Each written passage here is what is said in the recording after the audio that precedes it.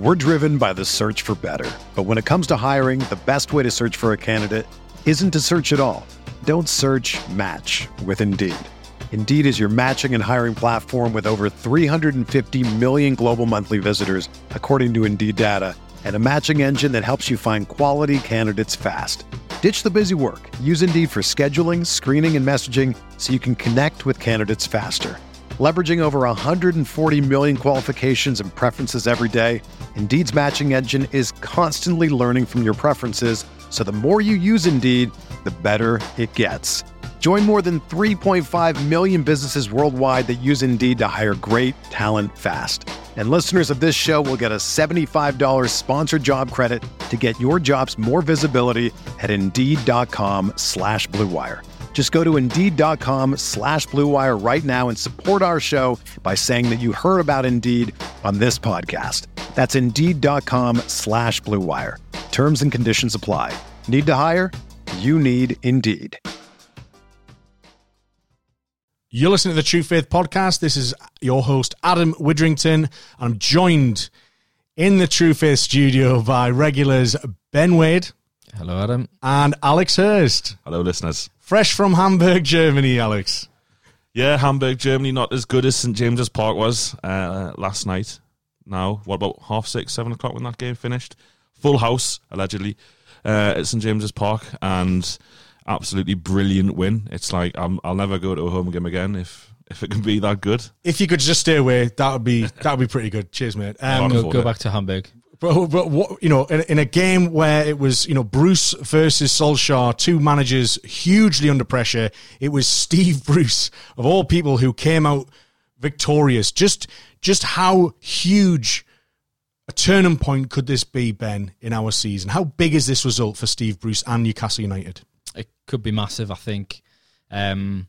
He's finally stumbled across a team that worked really well, was more coherent than any of the teams that he's put together. And I think there's more potential in this 11 that he put out last night that you can see actually getting some success. I think the issues we've had in a lot of the games before now is they've been very lackluster. There's not been any sort of cohesion in terms of the way the teams have played.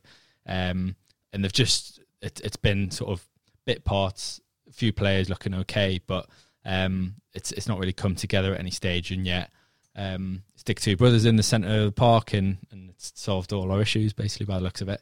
I think you have to give a lot of credit to those two. Obviously, all the plaudits from the media has been about them too, and obviously Matty coming in for his first start, massive occasion. I mean, Man U at home, first game. I mean, I know it's not the Man U we know, but it's still Man United. The pressure of it, and obviously you hear him talking after the game stuff. He was still absolutely buzzing, and it's quite refreshing to have that sort of naivety, I guess, in terms of a sort of a local like boy who he looks completely out of place in terms of sort of the egos and things that you normally expect from footballers. He just looks like a down to earth lad, and I think that temperament for him probably helped him bucket loads in terms of he just played with loads of energy, and that's what you sort of get from him. It's a huge result for Bruce just because it's a win. It gets fans back on side. It's a big scalp, and as I say, I think he'll have seen enough last night to think we've got some bits here where we can hurt teams now. Maximan looked brilliant. I thought Almiron actually probably had one of his poorer games, but we know what he can do, and we've now got a centre midfield partnership that looks to be able to transition to both ends of the pitch. So I think that's probably the biggest thing he'll take out of that, is that he's found a midfield pairing that can get into games. And it is a scalp, and it's probably a scalp that Steve Bruce had sort of penciled in as one that if he was to get one, that would be the big one from Alex. Just Steve made a lot of big calls in that starting lineup. Just how did you feel about them before the game, and how did you feel about them after the game? He made a lot of very impressive calls, and Ben, I'm sure you didn't mean it like this when you say he stumbled onto the correct lineup. But that was kind of almost an inspired team selection, and we have criticised Steve Bruce, and I've criticised Steve Bruce a lot this season, and I'll stand by all of that criticism. But you also have to give credit where it's due, and the selection of Kieran Clark, there were very few Newcastle fans, if any, who would have thought, fight for this game, what we need to do is change Paul Dummett for Kieran Clark. Kieran Clark far more comfortable in possession. You know, the last home game in particular against Brighton, when the back three of Dummett, Lascelles and Cher just couldn't hang on to the ball. You know, so much pressure placed on Cher as that one ball-carrying centre-back. Bringing in Clark for this game was a brilliant, brilliant call. And is Kieran Clark the best player Newcastle's ever seen? No, but by God, he did a job yesterday. The selection of Longstaff, I'll not lie. Oh, just on Clark, it's almost as if he's been like trained what to do for 2 or 3 years by like a super coach or something. Yeah, he has, but like that, you know, I personally, I would have played Fernandes. And, you know, maybe Fernandes would have had a good game. But when you make big calls like dropping Paul Dummett, popular player in the team, done fine this season, that's a big call to make. And if it goes badly, if Kieran Clark knocks one of his own net or gets sent off, everyone jumps on you. And, you know, Adam, you asked me about what I thought before the game. I thought the selection of Longstaff pre-game seemed desperate. To throw a 19-year-old in for his debut when he hasn't played a single minute of Premier League football. It's not like you've been bringing him through. And I saw the quote. I was watching it on my phone in a shopping centre in Hamburg alone. That's so sad. And I saw his quote pre-game about, we brought him in because we need legs in midfield. I just thought, what a load of bollocks. That's just a ridiculous term. But he was absolutely spot on. We had a player, Loads of legs. We had a player in midfield who was able to press, able to nick possession, and then also get up in support with the attack and counter-attacking players. And you saw he did that for the goal, and he covered more ground than anyone. And Steve Bruce on this occasion was proved like emphatically correct. So, you know, there will be times probably where we'll criticise him again because this result hasn't fixed everything. We've still only scored 5 goals in 4 games, but we can park that for a couple of weeks now and we can look ahead to Chelsea and we can have the international break. And I talked about this in the last international break. Rarely as Newcastle fans, these October, September international breaks, rarely have there been anything other than just kind of tiresome and disastrous and going into them with bad results.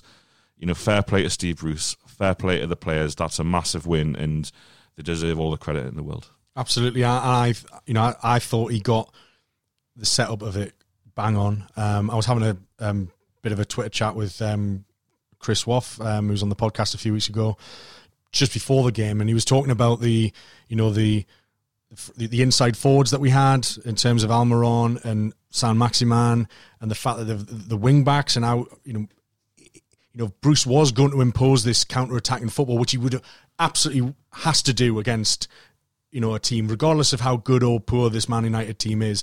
They're extremely comfortable in possession, far more than we will ever be. So at least we know that. We know our limitations there. And if we are set up to do for the counter-attack, then that's something that we know we are capable of. It's within it's feasible. It's a realistic approach to take.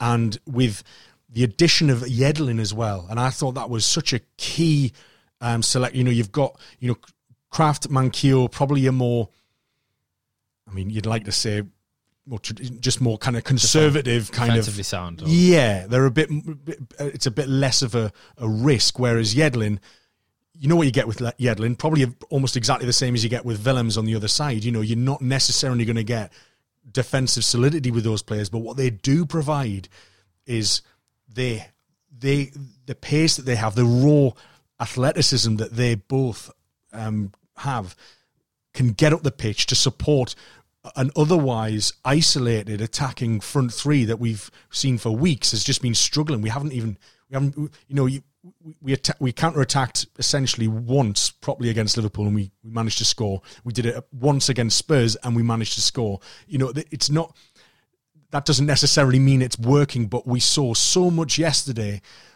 that suddenly there was a game plan there, there was balance there, and we could see what they wanted to do. Now, it was funny in the opening few minutes, we were really, I don't think you're going to laugh at this phrase, we were really on the front foot.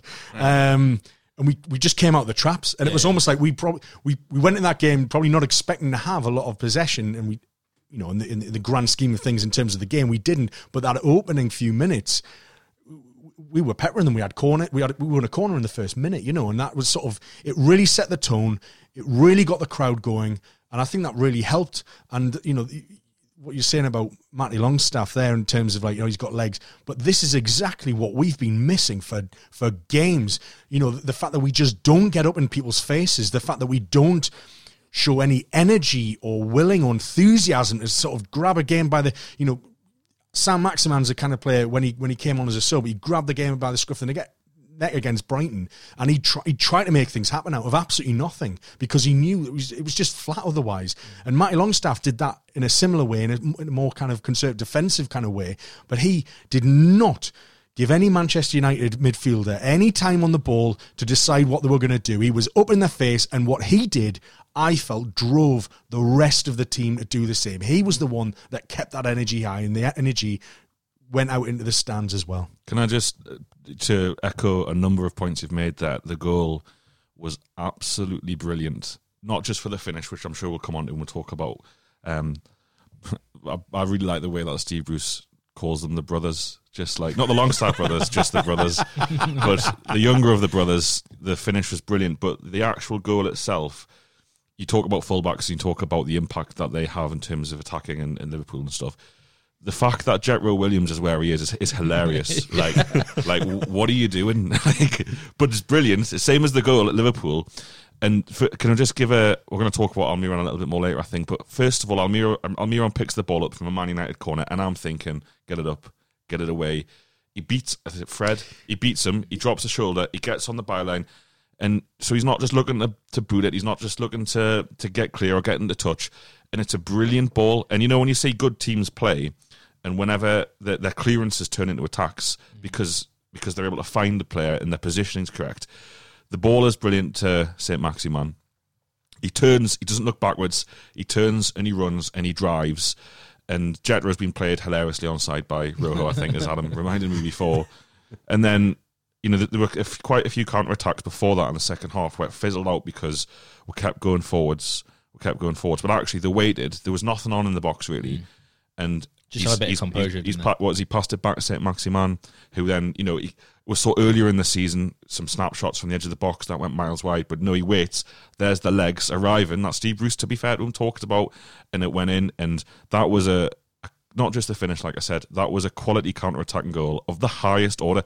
And when we can score goals from opposition corners, we're in business. I agree, and I don't think we've scored a better counter-attacking goal since we beat Southampton 3-0, and Kennedy tapped it in from that. That was from a Southampton corner. Lamina swiped it. Gale was involved. Kennedy was involved, and finished it off, and that was superb. But we haven't seen it. Honestly, you're right. That Almiron ball to San Maximan wasn't on. It simply wasn't on. It wasn't an option.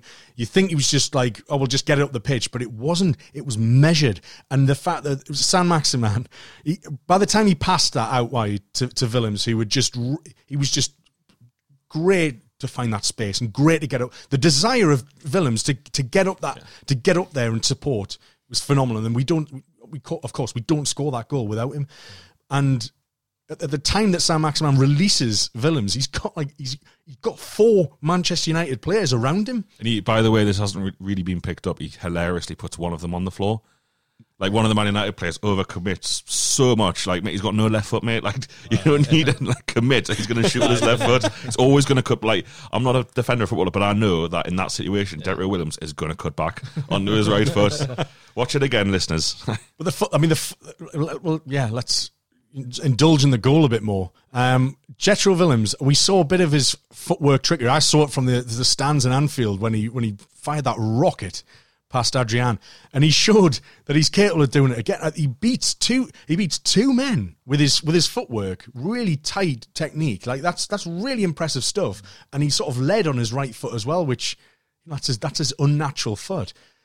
It was the composure to stop at that point after you've beaten 2 men who were still really close to you inside the box, look up, and just a perfectly weighted ball that Matty Longstaff can catch just on the slight outside of his foot with a bit of backspin on it. It just managed to drive it past. It was just low and hard. Just one point before we get Ben's thoughts on it. Fair play to St. Maximan, who did an Islam Slimani against Huddersfield a couple of years ago, so we knew he was offside. In fact, it's hilarious. Like, if you watch the goal again, so two things, listener. One, you need to see who Jethro Williams puts on his arse and let one know. And 2, St. Maximin, when he doesn't get played in by Williams, just runs into the goal for some reason. No, he gets a push. Does he get a push? No, so I was watching Match of the Day 2 last night, and I missed it, and then I purposely rewound it back because I wanted to see how he ended up in that net. But it was, but he went to go for, like, he thought that Willems might have sort of put it across the face of goal, but then the defender gave him a cheeky nudge, which means he went flying into the net. But like whether he does stay and watch it to make sure, because if he re-enters the field of play, they're likely being called offside. Yeah. Some tit at VAR headquarters will be all over that. How can we disallow this? So fair play to him as well. Obviously, that was a crucial moment. I mean, you've got to give a lot of credit for the strike as well. I mean, obviously given the conditions, obviously it was a sleek pitch. Obviously, been raining all day. He could have quite easily sort of panicked and just gone for power and put it anywhere straight down the keeper's throat or whatever. But he's hit across it and kept it low, and it's in the corner. Like, it's an unbelievable strike. How about them celebrations? Just on the run as well. I know, unbelievable. I just say 3 cleanest strikes at St James's Park this season have all been by a 19-year-old lad who's played about 5 minutes of first-team football. His goal against St Etienne was an absolute tremendous screamer. That shot in the first half, the technique on it is incredible. I don't know how he gets so much dip on it from. Yeah, it's beautiful. Only 20, and then 20-odd yards out. Like you say, the goal, that's, a lot of some of the efforts we've seen from his colleagues in other games, they could learn a lot. They should have a Matty Longstaff masterclass. Shooting technique. Running and shooting, the dream. But I mean, but this is it, because, it wasn't, that strike wasn't a fluke. As we saw in the first half, as we saw against Saint Etienne, he's just very, very good at long shots, and what a weapon to have in the side of someone who's driving from deep. If he is going to be like this kind of, could be like a box to box, and he's just arriving late, to be able to just if he gets it just out of his feet, you've got a chance of at least getting a shot on target or worrying a goalkeeper. When was the last time we had midfielders who you could consistently do that? I'm not saying one strike makes him that player, but it certainly gives him the potential. And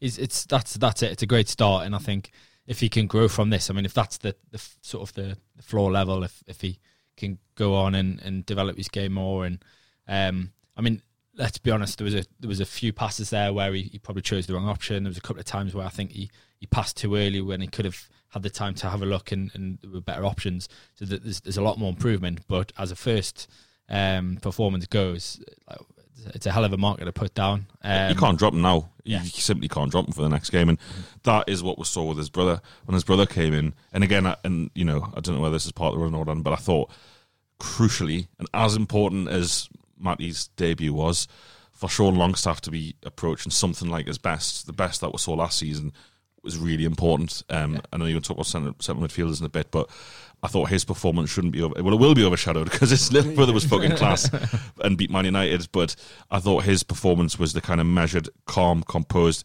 passing with both feet again, first time passes. You're correct in what you say. In fact, the start of the game reminded me of when we beat them a couple of years ago, 1-0, and Richie scored. Like, within 30 seconds there, Modi Arme clatters Paul Pogba. Within 30 seconds here, Sean Longstaff goes and comfortably dispossesses McTominay and sets up a counter-attack, and it's like that set the tone, and that, I think it was Match of the Day 2 picked up on Fred, £50 million Fred, and his inability on the ball. They weren't the only ones, and how rushed he looked, and they didn't go into that anymore. That's because every time Fred got the ball, he's thinking, I've got a Longstaff up my arse. That's the bad phrase, but I've got a Longstaff behind us. Pressure. So even when they weren't, he was panicking, thinking... I thought he was hobbling off the pitch, actually. Yeah, and that explains a lot. No, come on. This is a family show, apart from all the swearing. But yeah, I just thought we got into their heads again, and even though they had 69% possession, it was mostly pointless. And I think the way that we started the game really, really helped that, because that first dribble by St. Maximin where he just drove, and you just think you're playing a team who haven't won away for 10 matches or something like that. Awful run. A team really just low on their confidence, low on their luck, and you've got somebody so positive like St. Maximin just driving at them. Suddenly, from the first minute, they were like shit, they're up for this, and the impact. I mean, it's funny. I'm going to go back to what you mentioned earlier, Ben, about this kind of stumbling upon this, but it kind of was. I mean, this is kind of how the Hayden Longstaff thing happened. It was out of necessity that those two players were put together against a Manchester City side, and the rest is kind of history with that, because they both kind of made those players. They came back. Hayden kind of came back from the dead, really, in terms of his Newcastle career. But to be fair, to Longstaff and Bruce as well, this time, Keir and Shelvey were available. So whilst you are right, that was out of necessity, I just have to give so much credit to Steve Bruce. And you are right. You're right. It doesn't change my overall opinion of him yet, but this is the right way. This is the right way to go. And that, I questioned him on this podcast and have done on our extra Patreon shows. Like, was he kind of mentally up for it? And I mean, did he believe that he could affect this football team in a positive way? And he's emphatically answered that question with probably the best selection of the Premier League season so far from any team. I mean, I think the Matty Longstaff has come in, and it's a good point to make, the one with Hayden, because Hayden, when he came into the team, and when him and Longstaff have been at the best, they're pressing at both ends of the pitch. They press high, and because they're both athletic enough.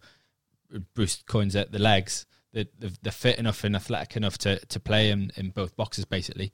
And that's what Longstaff was. That's what Matty was able to do. I think we probably wouldn't have had that had he gone with Keir Shelvey.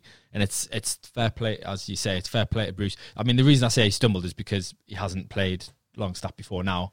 And maybe the team's been a bit chop and changing. Maybe that stumbling is more about, well, I've tried Key, I didn't really like what he gave me. I've tried Shelvey, I didn't want to play him in that kind of game. So maybe the stumbling is just trying to find, and that's what football management's about. You're trying, you chop and change, you tweak, and until you find that kind of something clicks and a winning combination. That's where you lay foundations for how you might then push on. And this is what I was saying on the Full-Time Whistle show on our YouTube channel, is that this can't be another false dawn. We can't let just, that we never built on that Spurs result. And we should have done it. It was such an opportunity to, and we didn't. It seems that we need to get an absolute hammer in the week before. It's like Norwich and Leicester have driven these amazing results on, but what we need to do is we need to be able to achieve these without getting a hump in the week before. We need something more solid, more consistent that we can go on with. But Alex, you're right in what you're saying. Bruce got it right and deserves the credit, and it was just a tremendous performance. But I think in terms of midfielders, Isaac Hayden got a red card, suspended. Longstaff has come in, taken his chance. Where does this leave somebody like Isaac Hayden and the rest of the central midfielders now? I mean, he's still got a part to play as a squad. I mean, as good as he's played, I'm not sure you're going to be able to rely on a 19-year-old all season. So, I mean, to be fair, some of the tackles he was flying in the second half for down a yellow card, I thought he might have ended off the pitch at some point, to be honest. But I think it was just that enthusiasm. But I think Hayden's still got a role to play, and hopefully, having seen that performance, that'll energise him to say, right, I've got to fight on. Because I think as well, there's an element of he probably felt like he was undroppable in terms of that. Just for whatever reason, Bruce does not fancy Key, no matter what. And he's obviously he was really into Shelvey, but that doesn't appear to have worked and doesn't really work. So it's another option. It's another player to come off the bench if we need fresher legs. If we do have a game, I mean, there were periods in that game where we did look tired and we lost a bit of energy. But it's a nice problem to have, isn't it? I think to have another option there. Yeah. I think, Adam, your point about the fullbacks is excellent, and I think that really helps the midfield too. I mean, yesterday's probably more of a traditional 5-4-1. Line of 5, line of 4. With your centre forward out of possession. One of the issues I've seen from centre midfield this season, and particularly Hayden, the likes of Kraft and Manquillo and Ritchie, even against Arsenal, are so deep, and it becomes a flat back five that when you've got the three attacking players ahead of you, all of a sudden those two players don't just have to concentrate on pressing their opponents in midfield, whether that's 2 or 3 men. They're out on the right, the right, the left. They're ending up in the right back position, in the right forward position, and there's times Hayden's been kind of caught on the right of the pitch, and then there's this massive gap Brighton in particular, you saw Hayden almost getting forwards, trying to get something going, turning around, and John Joe Shelby's 30 yards back. Whereas yesterday, we had those forward midfield with the two wingers who, by the way, worked exceptionally hard. People talk about Almiron dropping him, St. Maximan, is he fit, is he that? Well, those two players yesterday gave everything for the shirt and for Steve Bruce, as did all the players.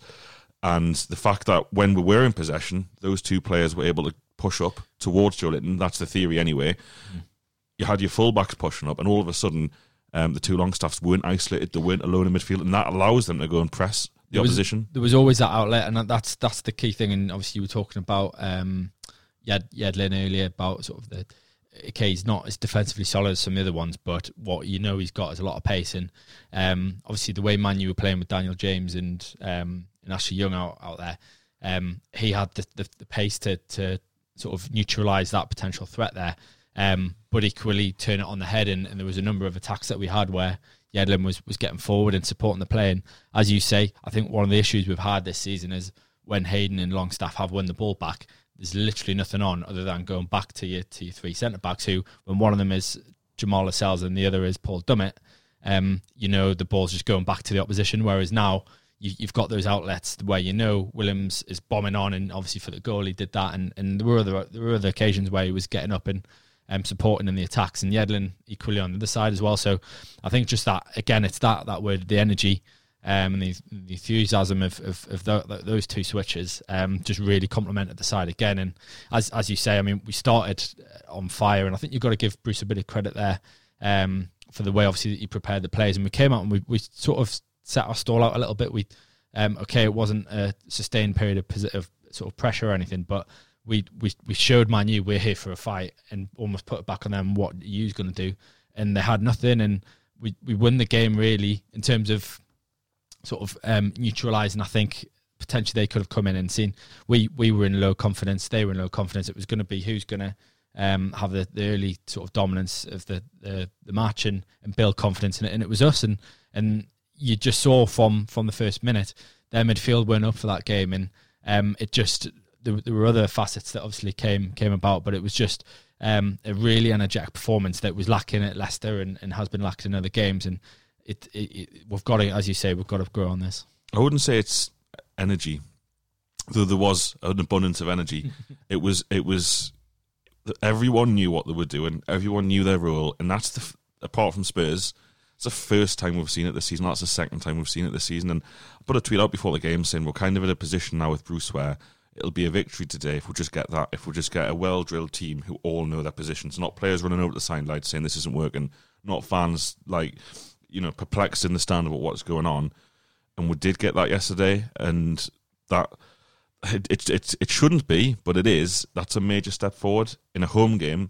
And I don't care who you play at home at the minute. If we're going to stay in the Premier League this season, we're probably going to have to win 7, 8, 9 home games. Because we're so bad away traditionally, and maybe Bruce will sort that, but we are, like, even under Rafa, like a genuinely terrible side away from home.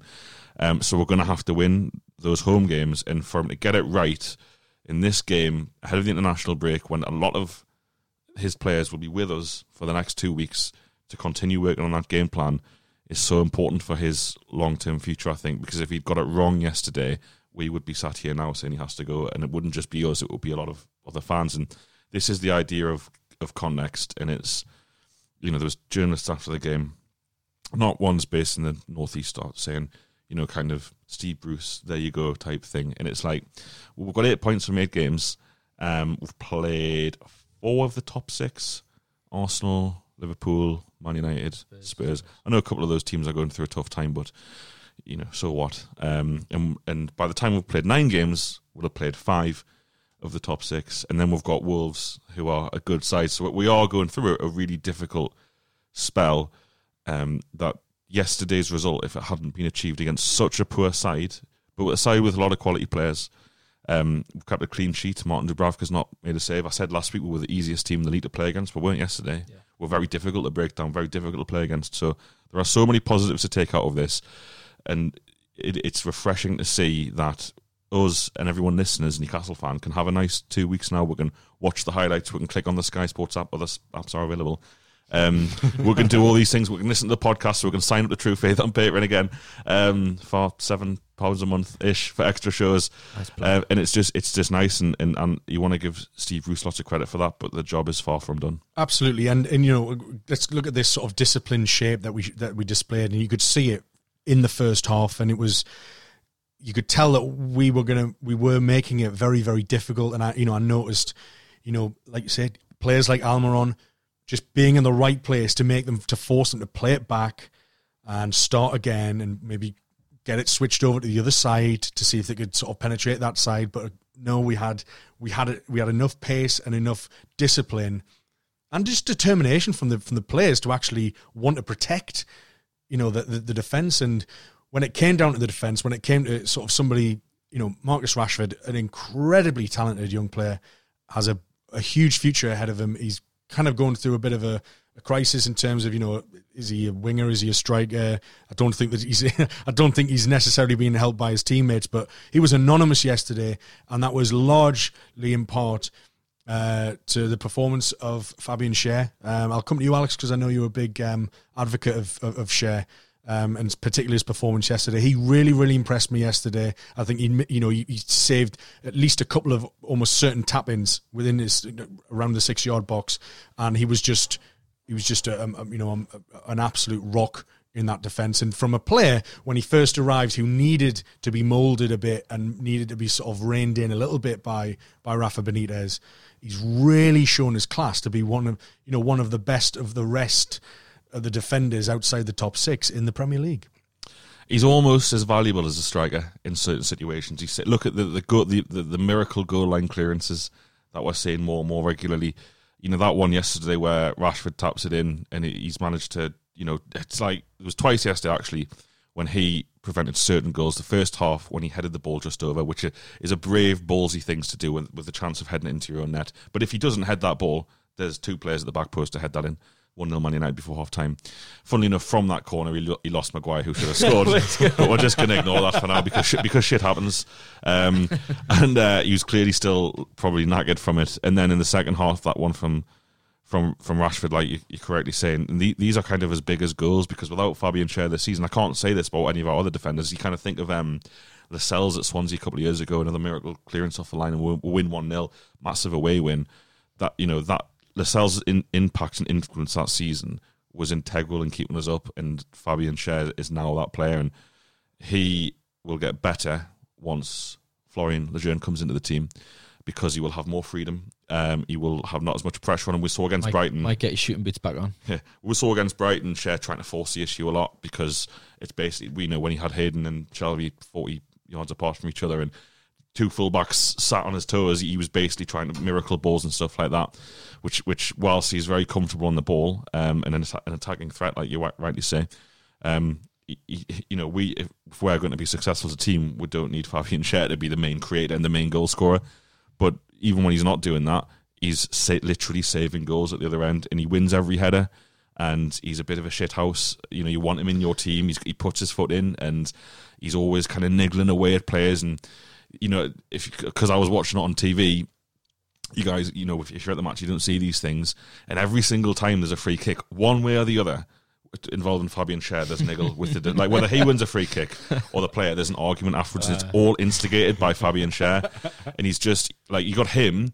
You got Matty Longstaff was the same, just always on, like always, just the moment when he put Fred down on his backside was me and Si were absolutely loving that. It was hilarious. Like, Fred runs up to him. This is what we need, though. We need. And then McTominay comes in and he's like, "What do you want?" Well, this is it. You talk about sharing Matty Longstaff being like little like Geordie shithouses for us.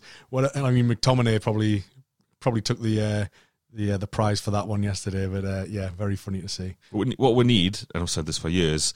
We'll do it, and to be fair as well, Almiron and St Maximin, 2 lads that if you touch them, they're going to do 16 somersaults. It's infuriating as an opposition fan, but we've been too nice, and I've been saying it for about 5 years in the podcast. We've been too nice. Almiron does need to stop diving in the age of VAR, admittedly. Like, I was all for it like last season, but he's going to get himself sent off because Almiron's got a bad tackle on him as well. We kind of want these players who are going to give the referee and the opposition a bit of a hard time. Not like against Leicester, we just folded and died. Yeah. I don't, just really quick and short, I still don't think he's capable of playing in the back four unless he was poor when he came in playing in the back four. And then when he had another two centre backs alongside him, he's been an absolute revelation. And we need to get him tied down on a new contract, because the contract he'll have signed on £3 million, whatever the fee was, he's worth 10 times that in the Premier League, because he has proved in the Premier League he can hack it at this level. Not only can he hack it at this level, he's a goal threat. I think he's spot on everything you said there. I think just to echo that as well, I think even Clark and Lascelles, I mean, we just didn't give Man U anything, and there were a lot of little niggly tackles. I mean, you were talking about Rashford earlier. I mean, there was a moment there where he got his opportunity to have a run at Lascelles and nip the ball down the wing. Lascelles, like, to his credit, caught up with him and put in a sliding tackle, and it was just anything they tried, they weren't getting. Matty James was getting pushed all over the shop by, like, Yedlin put a couple of tackles in. Cher was like bullying him.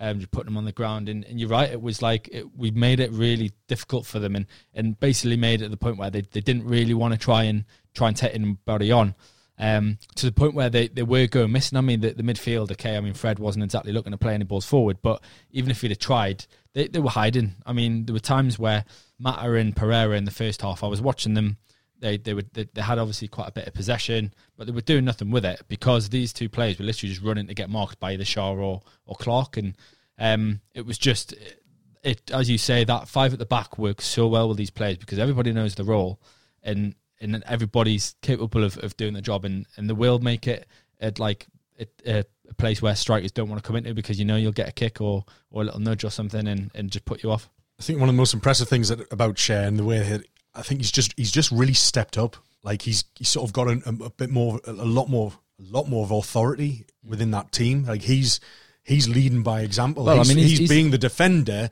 to follow, to look up to. I mean, at the end of the day, he's the international player in our team. That's a guarantee for his side, and they've played in big tournaments. So when you look at the sort of the CV of our players, I mean, he is the one that's sort of got the most decorated sort of his career so far, and I think that he should be really stepping up and leading by example, and as I say, hopefully a lot of the other players become shithouses, sort of learning from him. But it's interesting, the way that Cher plays when he is sort of got a bit more of a sort of free rein to sort of bring the ball out. We were talking before about the wing backs providing, almost having dual roles, that we've, you see sort of other teams like sort of Sheffield United with their sort of overlapping centre backs, all this kind of, Cher's been jumping the ball out for the last sort of like couple of seasons, and if you've got players like Willems and Yedlin, granted they're wing backs, they're supposed to do that,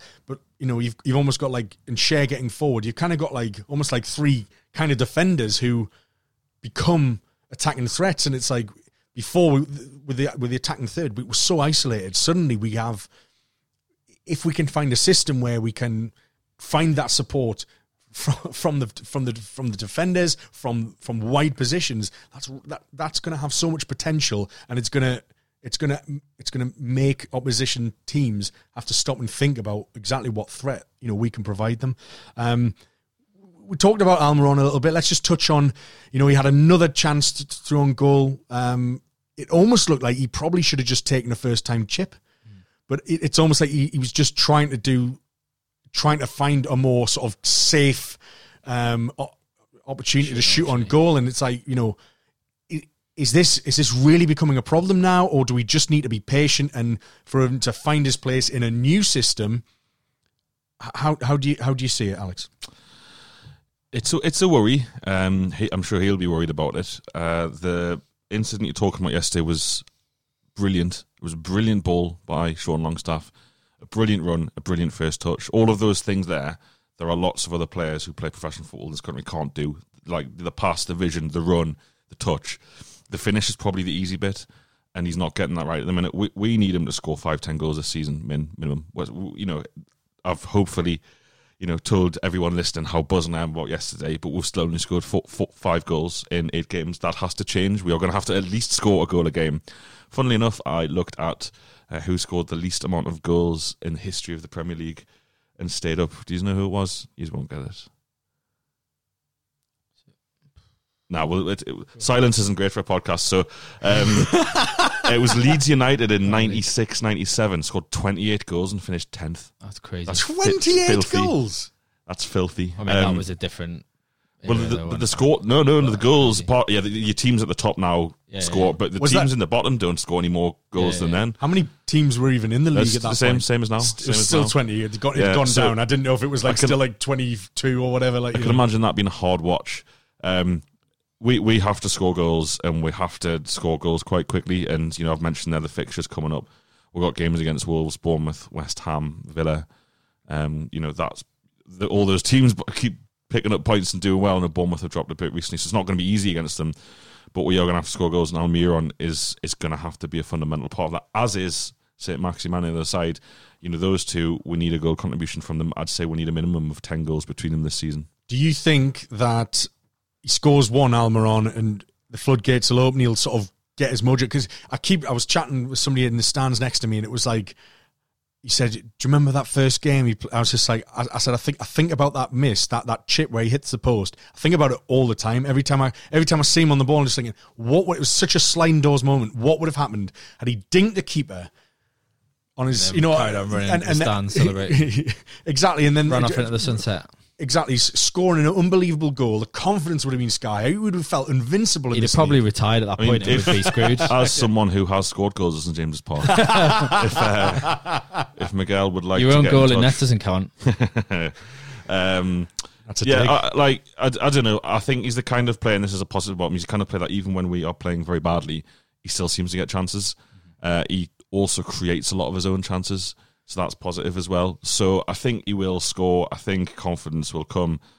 It's just we need Miguel Almiron to kind of do everything he did yesterday, and that's be an outlet, be sensible in possession, not give the ball away, and also provide a goal threat. If he keeps on doing those three things, he's crucial to this side. And if he keeps on doing those three things, goals will come. So, well said.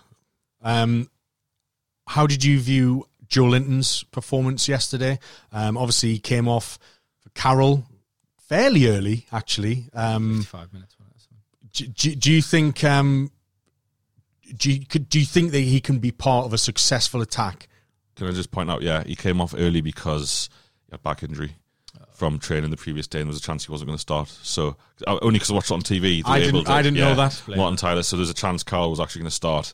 But Bruce was like, we got half out of him. So fair enough. We thought we were talking at the stands like that's really early. I mean, obviously the whole thing with Carroll's meant to be, is he going to be fit? Yeah. So we were a bit surprised by that. I mean, I thought he didn't have a bad game. I thought he was a good outlet again up front. He was bringing the ball down, sort of bringing it down his chest, giving us an opportunity to counter attack. I think probably more successfully than Carroll did. I mean, I know as a team, we probably had more chances as the game opened up when Carroll was on, because it was the end of the game and both teams were pushing for that win, and the game became a bit more open. But I think he was probably a bit more successful in terms of the link-up play with St Maximin and just retaining the ball when we went long to the midfield, and it gave us an option to push on. So I thought he had a good game. I mean, again, it's the same old. It's all good and well in playing brilliant in the centre of the pitch, but we need him in the box. He didn't get any opportunities, I suppose. It's not his fault. He just didn't get. I think there was one cross. I think Yedlin dinged one at the back post, and he's just under it. It's just a bit too high, and he flicks it on. I think it goes to Jetro potentially at the back post too. I think we've got a corner out of it. But it wasn't even really a chance. It was like a half chance. A good cross there. He could have been in business. But yeah, it's that we need him getting in the box and sort of finishing. There was a couple of times where he'd played the ball off, and then it was just Maximin and Almiron running through, and you're thinking this isn't going to come to anything because there's nothing for them to sort of look for. So he's a good player. He's got technical ability. He's big, strong. He's got a bit of pace. I mean, I think what he might benefit from again is with the Longstaffs coming in, that there's that more opportunity of a forward pass to him. So he might he'll get more chances of running in. I mean, we saw you talk about the Longstaff's ball to Almiron. We haven't seen that from Longstaff at any point this season. You can see he's grown in, and the fact that he's got a bit of space now and he's finding his form again, he's going to be looking for those opportunities. So I think, again, hopefully in games coming forward, we'll get more opportunities. But it's just again, I think a little bit like Almiron. He'd benefit big time just from a goal and just to get that sort of feeling. I mean, it is difficult because we're not a team that we're creating loads of chances, and he's not playing 30% of the game or 20% of the game, whatever, in the opposition's half. A lot of it is a defensive role in terms of just making a nuisance of himself and trying to get on sort of 50-50 balls and whatnot. So it's a difficult job, and I get it, but I don't know. I think I've got faith in him. He looks like a good footballer, and I think, as I say, it's just one of those. He just needs the chances. Yeah, I agree, and I think Maguire had the better of him yesterday. Obviously, you probably tend to, expect that, given Maguire's own pedigree, even if he does miss a sitter at the other end. I just want to mention that again. But I think, I didn't feel that Joe Linton won many headers yesterday, but actually, looking at the stats, he won 8 out of 12 that he went for. But it got to the point where none of them were going anywhere. And actually, one of the key headers that he did actually win, everybody had stopped trying to gamble in behind him. Just because they didn't expect him to sort of get there or do anything. Carroll won a couple more when he came on. Carroll won all of his headers coming on. But here we've got like a couple of target men. I mean, yesterday we had 3 crosses in total. One of them was from Yedlin, which you mentioned, to Joe Linton, and the other 2 from each Longstaff. The Matty Longstaff on, which was brilliant little ball in for Carroll with that kind of diving header, which he did very well to make any kind of chance out of it. It was sort of a half chance, but you kind of think that if we are going to find ourselves more in the final third, and you'd like to think once we get over the, some difficult fixtures against some very, some good teams, but we are going to still have to pick up points, that we can maybe find ourselves in positions where we can get more crosses into the box and hurt teams that way, because we kind of we've got strikers to do that. We're not playing Dwight Gale up front. We're playing 2 big lads up front. We need to find them more and try to play to their strengths a bit more. If we've got the back sorted out, we've got a kind of a general platform of an idea, of a plan, of a strategy, and that's when you can then think about, right, how are we going to continue to hurt people? How can we improve our attacks? What do you think, Alex? Absolutely spot on, and crucial point you make about crossing the ball. Like, for all of St. Maximan's ability, and same for Almiron, they are not natural crosses of a football. The best crosses it looks like we've got in the squad, I'd say, would be Matt Ritchie, the 2 Longstaffs, probably. Sure. Probably, I was about to say John Joe, probably, if you ever get to game, and share all the Lejeune, but you're not going to get loads of crosses from your centre back. So, Matt Ritchie will be important for Joe Linton when he comes in, and I feel really sorry for Joe Linton, because you sign for a huge transfer fee, you come to England in the Premier League, and you're basically being asked to play the kind of role Kevin Davis played for Bolton. Kelvin Davis, the keeper. Yeah. So at the moment, but that's what we need. That's what we needed yesterday, and he gets on with it. I do worry a little bit about his body language sometimes, and I appreciate his frustrations. I mentioned it last week about, when Sean Longstaff put a terrible ball in, he was lip-read saying, what the fuck was that? Yesterday I noticed on TV as well, he was kind of getting a bit frustrated. But it is frustrating when you're running literally miles to not receive the ball to feet. He's been starved, and he has been for games and games and games. And like you say, he wants to show people what he's good at and what he can do. Mm-hmm. But he's very, very rarely in a position where he's got the ball at his feet and he can actually. He just does not get the ball in the box. Yeah, let's get it in our box defending corners, but not. I mean, let's be honest. He's come to Newcastle United to further his career in the Premier League and move on to bigger and better things. He's not going to do that if he's not scoring. So that's probably obviously in the back of his mind. But I think, everything we've been saying here, give him chances, he will score. He's got ability. I mean, you saw in the opening game against Arsenal that he showed some brilliant feet in the box and got that shot off that went straight down the keeper. But he's got ability there. If he gets the chance, it's just a case of finding him. And I think it's as you say. I mean, we were laughing all game, and me and Sarah were saying, literally just put it high to Carroll. Like, that's all we needed to do was just go along, and yet every cross was either along the ground or like just didn't beat the first man or whatever. I think again that'll come just players getting used to sort of what we need to do, and as I say, really Joelinton as well probably needs to make an effort to get into the box. I think he plays too much of the game outside, get in there. With everyone fit, there is a bit of competition, which we've kind of said from the start of the season, and everyone hasn't been fit and might never be fit. But, the fact that Muto didn't even get on the bench yesterday, when I would have probably called for his inclusion, would have been wrong because we won the game and played really well. The fact that Key, Fernandez don't get on the bench, I'm sure they aren't happy about that as senior pros.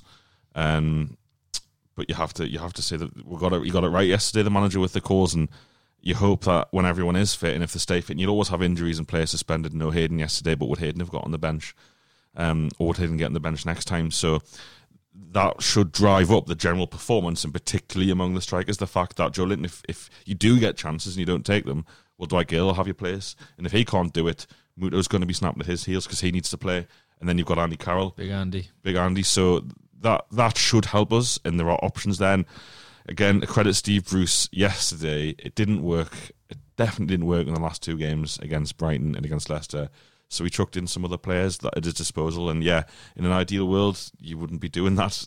It's 8 games into a Premier League season, but if you're in that position, and for whatever reason, that's what you've got to do. That's all you can do. He did that well. So that was quite bold from him, and that's maybe what it needs as the season progresses, because I'll say it again, as happy as I am, when Bournemouth and Wolves come, and particularly teams at the bottom, we are going to, we've already failed to take a win from either Brighton or Watford. We are going to have to create a lot more chances whilst maintaining that game plan, which everyone seems to be comfortable with. That we when we did the preview on, I think it was Thursday or Wednesday, we said really it's on Bruce to find his team. And I think there's been a lot of chop and change, and he's tried things and they haven't worked. I suppose to his credit, he's still searching, and he might have come across it. And obviously, I made the comment earlier at the start of the podcast about him stumbling on it. But this is the first time he's come to this combination. It's worked. Let's hope he sticks with it, and let's see where it can grow from here. But it's a good platform. I think that 11. There's a lot of potential in there. There's a lot of different sort of facets of the game that looks really good. And you look at that team, and it looks like there's something there, whereas you wouldn't have said that in some of the previous games. So we've got to build on this, and as you say, we've got some tough games coming up, but I don't want to see any humpings. I want to see we're challenging in games. Yes, we're probably going to lose some games, but that's not the end of the world. Like, as long as we stick to this sort of idea of how we're going to play, and start to develop some partnerships in positions, and have moments in games. That's the thing I don't want to keep going on about Rafa, but staying in games is massive. And okay, we had our opportunities in the first half yesterday. It didn't come off. Like, just stay in games and you'll come about it. And I think that was the disappointing thing with Leicester, was we just rolled over and didn't really try to sort of impact the game at any stage. We did it really well yesterday. Let's kick on from there and keep doing that. I agree. With 8 games gone, we are 3 points behind Spurs, 1 point behind Man United. Top 4 here. Picking up results against our relegation rivals. If Steve Bruce was to do the unthinkable and go to Stamford Bridge and get a win, we'd only be 3 points off behind Chelsea as well. There's goals in that Chelsea team as well, for and against. So that could be an exciting game. Lads, I'm going to end it there. Thank you very much for your time, Ben and Alex. And if you like what you've heard, and you want to have a try at our Patreon content, as Alex mentioned before, about $7 of your hard-earned dollars. We've got loads of exclusive behind the paywall content for you, even more reaction and podcasts from all the group. So thank you very much for listening. I've been your host, Adam, and we'll catch you next time. Cheers. Everyone is talking about magnesium. It's all you hear about. But why? What do we know about magnesium? Well, magnesium is the #1 mineral that 75% of Americans are deficient in. If you are a woman over 35, magnesium will help you rediscover balance, energy, and vitality. Magnesium supports more than 300 enzymatic reactions in your body, including those involved in hormonal balance. From functional medicine doctors to mental well-being and female hormone experts, we all know that magnesium is the one mineral to improve all aspects of well-being and health. But which one? Magnesium Breakthrough from Bioptimizers. the trusted choice recommended by leading experts with 7 best-absorbed forms of magnesium to ensure your body receives the support it needs for overall well-being. Go to bioptimizers.com/balance today and use code BALANCE10 for 10% off. Support your journey to wellness at bioptimizers.com/balance. Magnesium Breakthrough from Bioptimizers, your foundation to optimal health and vitality.